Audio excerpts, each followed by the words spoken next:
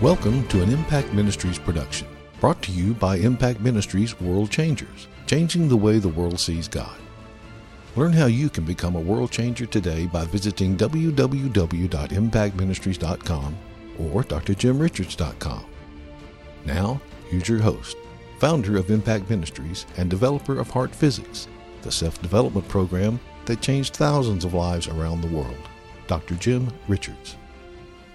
Hey, I'm Jim Richards. I want to welcome you to message number 4 in this series called The Morning After, where we talk about life on planet Earth the morning after the rapture. And we're going to talk about some of the things leading up to the rapture. But I want you to understand, this is not where we're going to debate or become dogmatic about when the rapture is going to take place. I don't think it's so important that we know exactly when the rapture is going to take place, because we can't know it. But besides that, what I think is more important is to get the value that God is offering us out of this information. And the value is that as the world gets darker, our hope gets brighter and brighter, because we recognize that we're getting closer and closer to the time that we are going to be redeemed from planet Earth. We're going to be taken away from planet Earth. Now, let me just tell you, and it's really interesting to read the comments that people make. Now, this could sound pretty ugly. Don't mean for it to, but I'm telling you, there's no wonder that the world hates the church. It amazes me how that you can scroll through Facebook or someplace, and somebody will be making some scriptural quote or just giving some testimony or something, and man, there are people just ripping each other apart theologically, and you can tell by their comments that they haven't even read the post. All they did is picked out some part of it they didn't like and started attacking that other person. Well, I got to tell you, Jesus taught that the blindest person in the world is the person who insists that they see. And if we do not keep our hearts open, repentant, teachable, then I got news for you. We won't be able to follow God through the darkness that's going to be ahead of us. God wants to lead us. He wants to be our shepherd. He wants to take us through all these things that are coming upon the earth.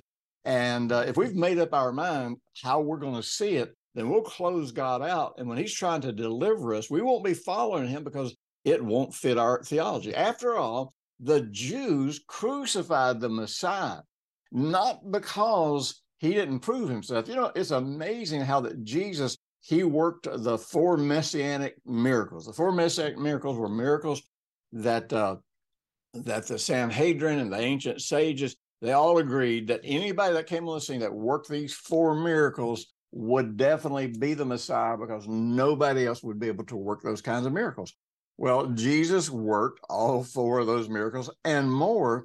And so all the places where they set up, this is the way we will know when the Messiah comes. When it happened, they ignored it because they had already made up their mind. They did not want a suffering Savior.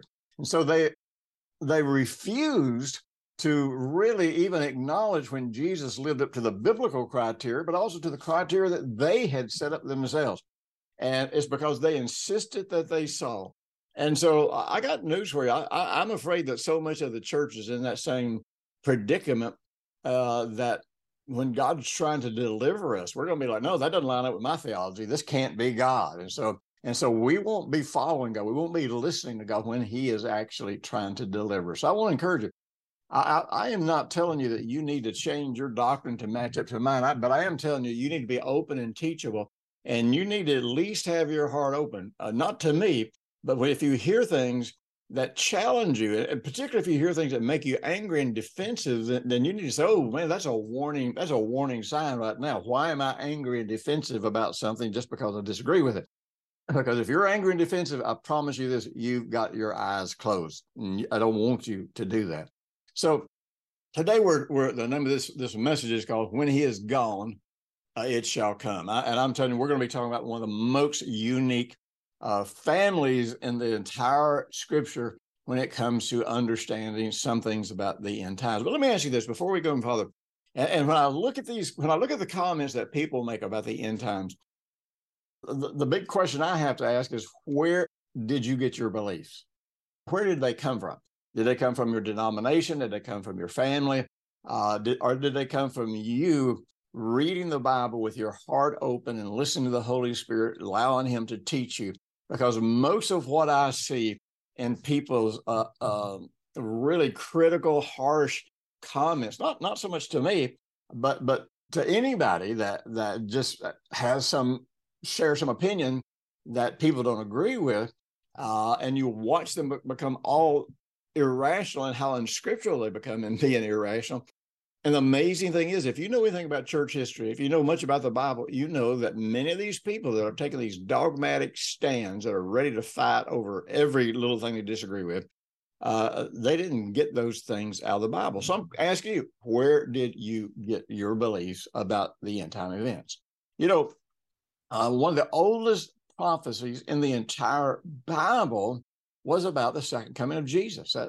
And actually, Enoch prophesied about the return of the Lord. That's amazing. In the book of Job, in the middle of what he was going through, and Job is the oldest book of the Bible, Job declared his faith in the second coming, that the Messiah would come to planet Earth in person. And that's pretty amazing to me. So, you know, you go back that far in the scripture. Actually, you go all the way back to the book of Genesis, and in the garden, while it didn't spell out end time events, it did prophesy that the seed of man, or the seed of woman, would actually bruise the heel of the serpent. So the prophecies about the Messiah coming the first time and the second time go all the way back to the Garden of Eden. You know, Jesus taught very specifically and made a clear distinction between his teachings about his second coming and the rapture. And if this came out of the mouth of Jesus, then how can we be calling it fiction? How can we be calling it allegory? The Apostle Paul made a clear distinction between the rapture and the second coming of Jesus. You know, there are 5 distinctions. I mentioned 4, I think, in last week's message. There are 5 distinctions that must be realized if we're going to properly interpret Scripture pertaining to the end times. First of all, we have to recognize when the Scripture is talking about the church, when the Scripture is talking about the nation of Israel, when the Scripture is talking about the rapture, when the Scripture is talking about the second coming, and when the Scripture is talking about the millennium. You know, it amazes me even how often we take scriptures about the second coming of Jesus, roll them into scriptures about the millennium, and get incredibly confused about Jesus coming back and establishing his kingdom. So if we don't understand these distinctions, and we don't recognize and understand that sometimes we're reading about the church, and sometimes we're reading about Israel, sometimes we're reading about the rapture, sometimes we're reading about the second coming. If we don't recognize those distinctions, I'm telling you, this stuff gets awfully, awfully confusing.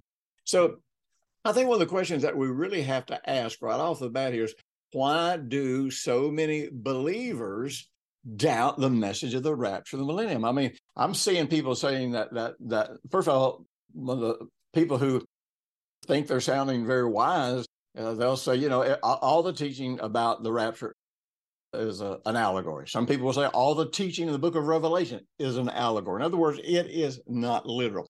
Where in the world do you think that doctrine came from? Now, one of the things that happened, many people don't understand this, and the birth of what we call the Catholic Church. Now, I'm not bashing Catholics, and I know there are Catholics who are very committed, born-again believers, walking with God, serving God. But listen, it doesn't matter if you're Catholic. It doesn't matter if you came from some of the Reformation movement. Doesn't matter if you're Baptist or Methodist. It doesn't matter. It's not your church affiliation that determines your belief. It's what you believe in your heart, because you're reading the Bible for yourself and you're getting the truth from the Scripture. But you need to understand the Catholic Church. The word Catholic means universal, and so the Catholic Church was never actually about Jesus being Lord. And that's the key. It doesn't matter what you think about Jesus. If you do not believe in your heart what happened through his death, burial, and resurrection, and as a result of that, if you are not firmly committed to the lordship of Jesus, then really you have nothing to do with him.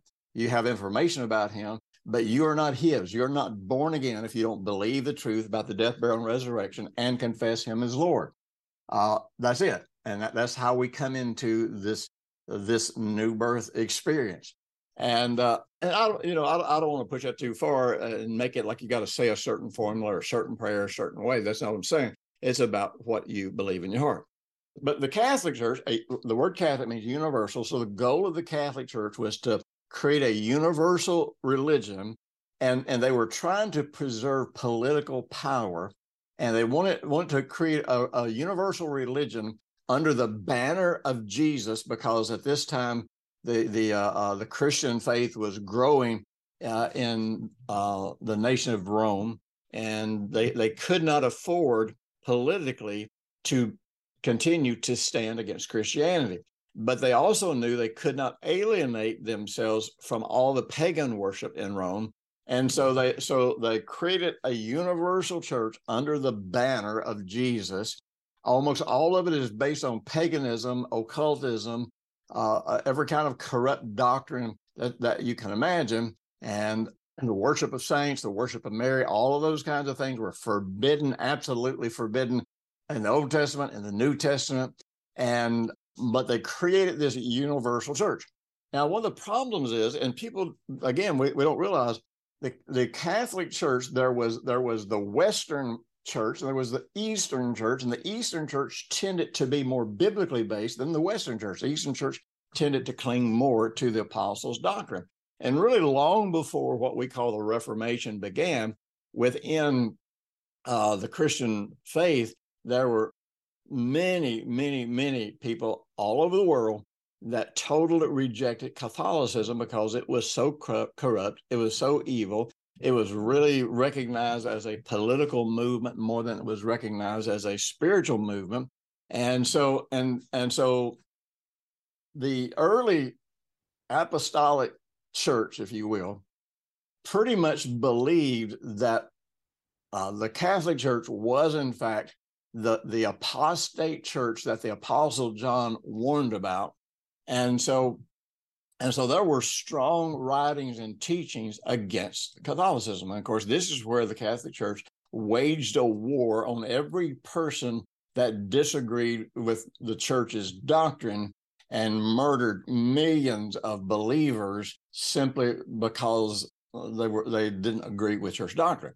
So the Catholic Church had to take some definitive steps to stop this flood of teaching about them being the apostate church and about the Pope being the false prophet. I'm not saying he is or isn't. I'm not saying any of those things are or are not true, but I'm saying that this is historically what happened. So the Catholic Church began to develop doctrines that were very much opposed to, first of all, anything that supported the teachings of the Old Testament. You got to understand, you don't know who Jesus is. You don't know what happened in the death, burial, and resurrection of Jesus if you do not know what we call the Old Testament.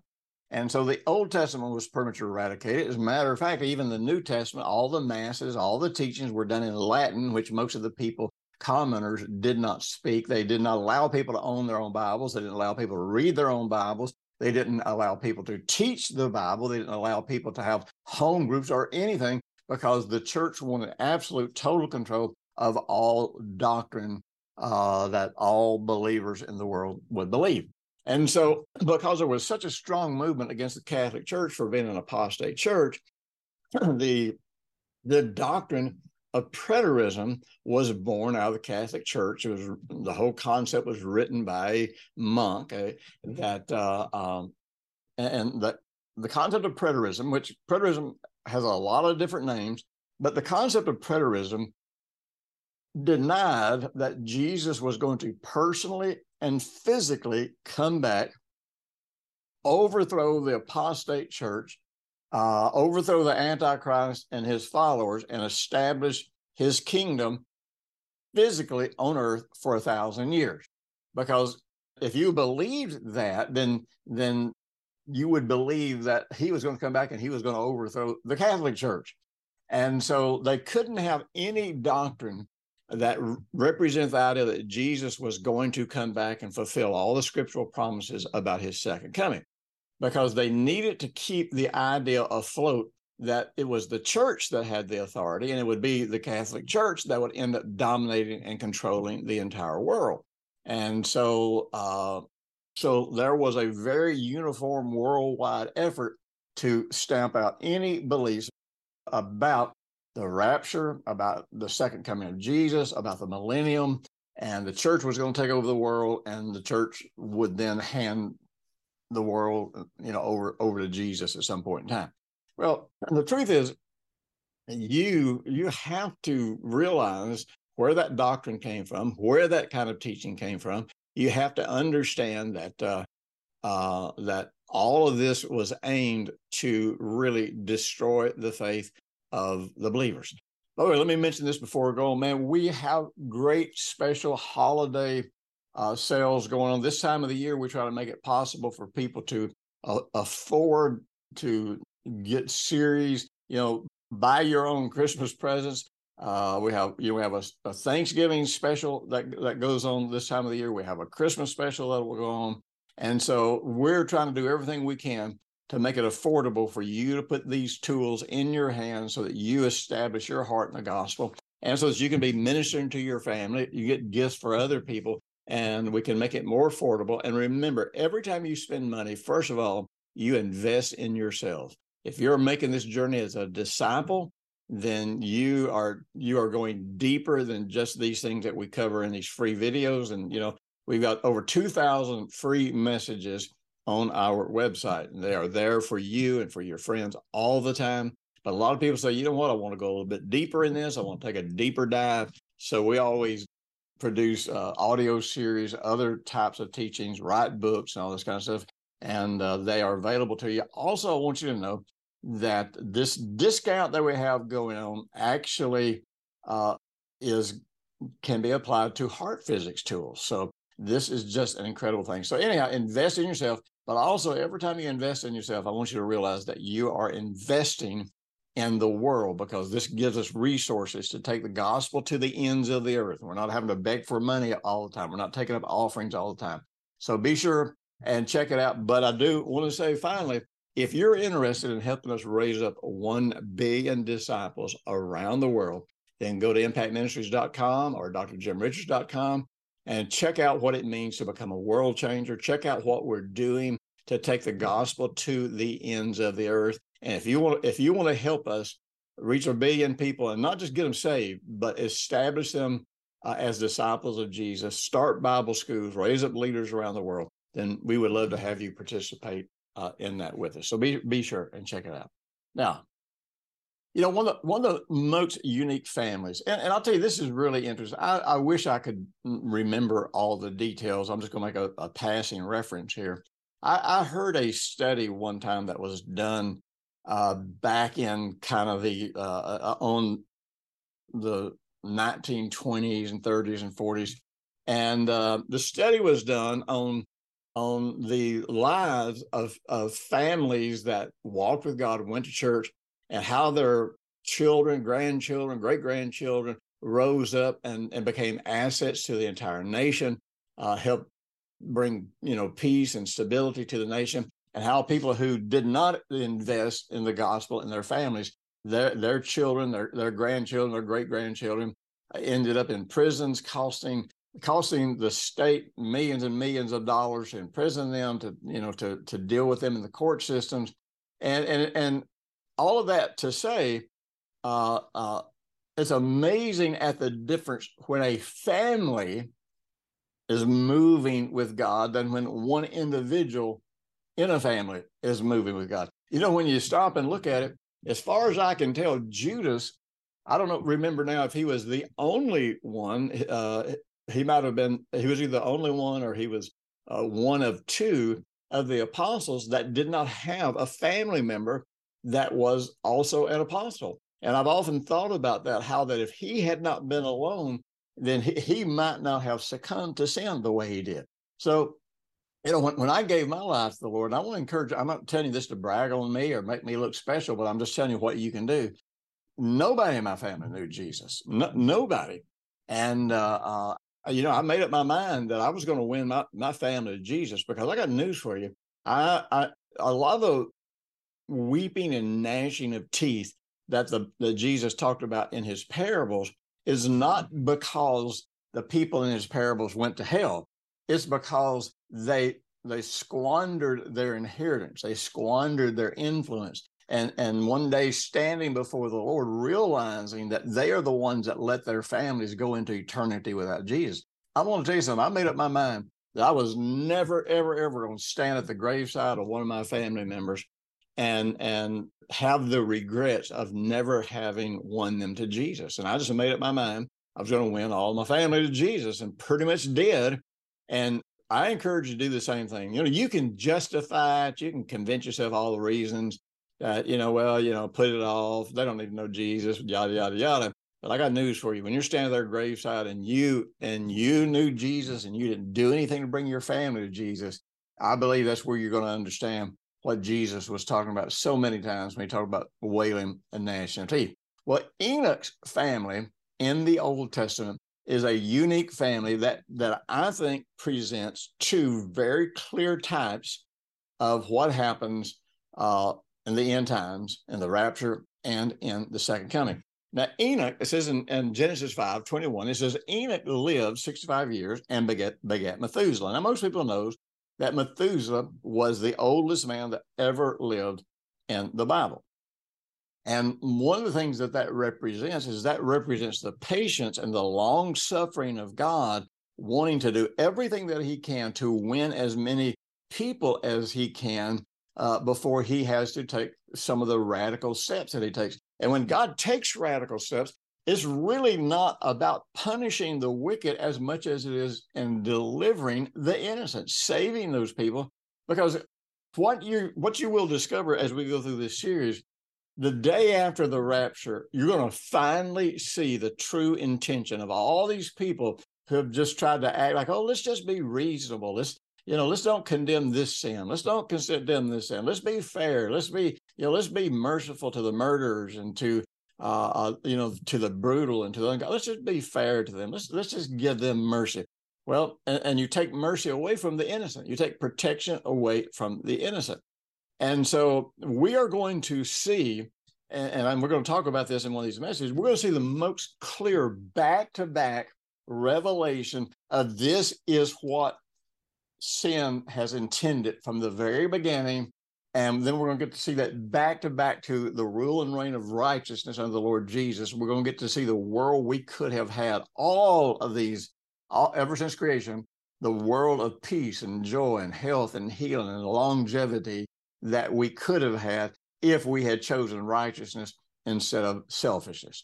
But anyhow, so in Methuselah, we see God's patience, God's long-suffering, not wanting anybody to perish apart from him. So anyhow, it says in verse 22, it says, after he, that is Enoch, after he begat Methuselah, Enoch walked with God 300 years and had sons and daughters, so that all the days of Enoch were 365 years.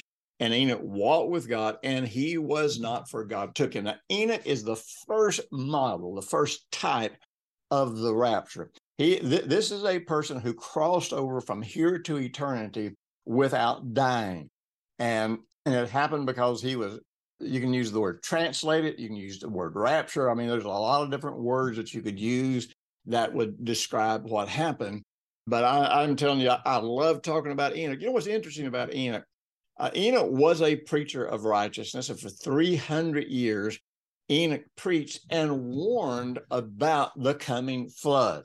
Now, I can just imagine, even back then, as it is now, this is where you had all of the people making fun of him. You had all the people talking about how stupid he was. And you had all the people talking about how that he was a preacher of judgment and wrath and anger, and he wasn't a preacher of mercy and grace and all that kind of stuff. Well, you know what? People are still doing that today. To anybody that stands up and preaches righteousness, and sadly, a lot of the people who preach righteousness do it from a critical anger position, which I do not approve of and do not care for. But I don't believe Enoch did that. But here's the thing with Enoch. Enoch, as much as anything, he was just a friend of God. Now, when you look at Abraham, you discover that Abraham was given information about things that were coming upon Sodom and Gomorrah for one reason. He was just a friend of God. God shares what's coming with his friends. And I don't know about you, but I want to be a friend of God. I want to be the kind of person that God can be intimate with me and share what's coming in my life, what's coming in the world, and how I can prepare for it. So Enoch, it says in Hebrews 11:5, it says, by faith, Enoch was taken away so that he did not see death, and he was not found because God had taken him away. For before he was taken, he had this testimony that he pleased God. Without faith, it is impossible to please God, for he who comes to God must believe that he is, and that he is the rewarder of them who diligently seek him. Enoch believed that God was who he revealed himself to be. I got news for you. I don't even meet many Christians today that believe that God is who he says he is. They believe in general in God, but they don't believe what God says about himself.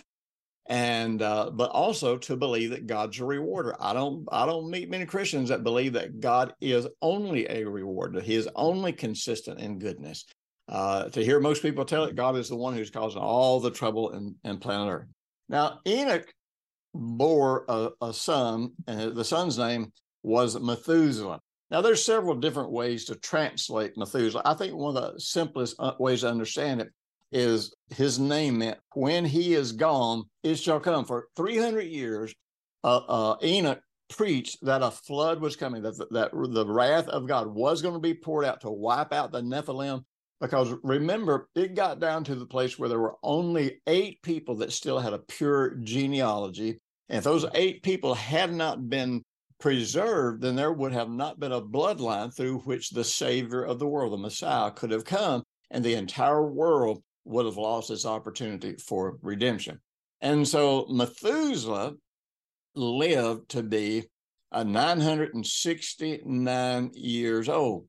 And so Methuselah, at the end of his life, the reign started after Methuselah died. So you have 2 pictures here. You have picture number 1, Enoch is a type of the rapture. Long before the flood, God took him away, bam, and just took him away to be with him because they were friends, because they connected. But then Methuselah is a type of being delivered from wrath. The Bible tells us very clearly that we are delivered from the wrath of God. Therefore, once God begins to pour wrath out on planet Earth, which is one of the things that is going to happen after the rapture. You see, the first 3.5 years of the tribulation is the tribulation of the Antichrist. The last 3.5 years is the wrath of God. We are delivered from wrath. God cannot leave us here on planet Earth while he is pouring out wrath, because if he did, it would make him a liar and it would violate his word. Now, we're going to talk next week about things about the rapture and the truth of it that are just going to be astounding to you. But I want you to ponder on this. I want you to be ready to join me next week, where we're going to take a step farther in the morning after. Thanks for listening to the weekly Impact Ministries World Changers podcast with Dr. Jim Richards. If you like what you've just heard, we encourage you to share our web address, www.impactministries.com or drjimrichards.com, with friends and colleagues. Be sure to check out the resources section of our website from previous broadcasts and our videos. Join us next week for another great message by Dr. Jim Richards.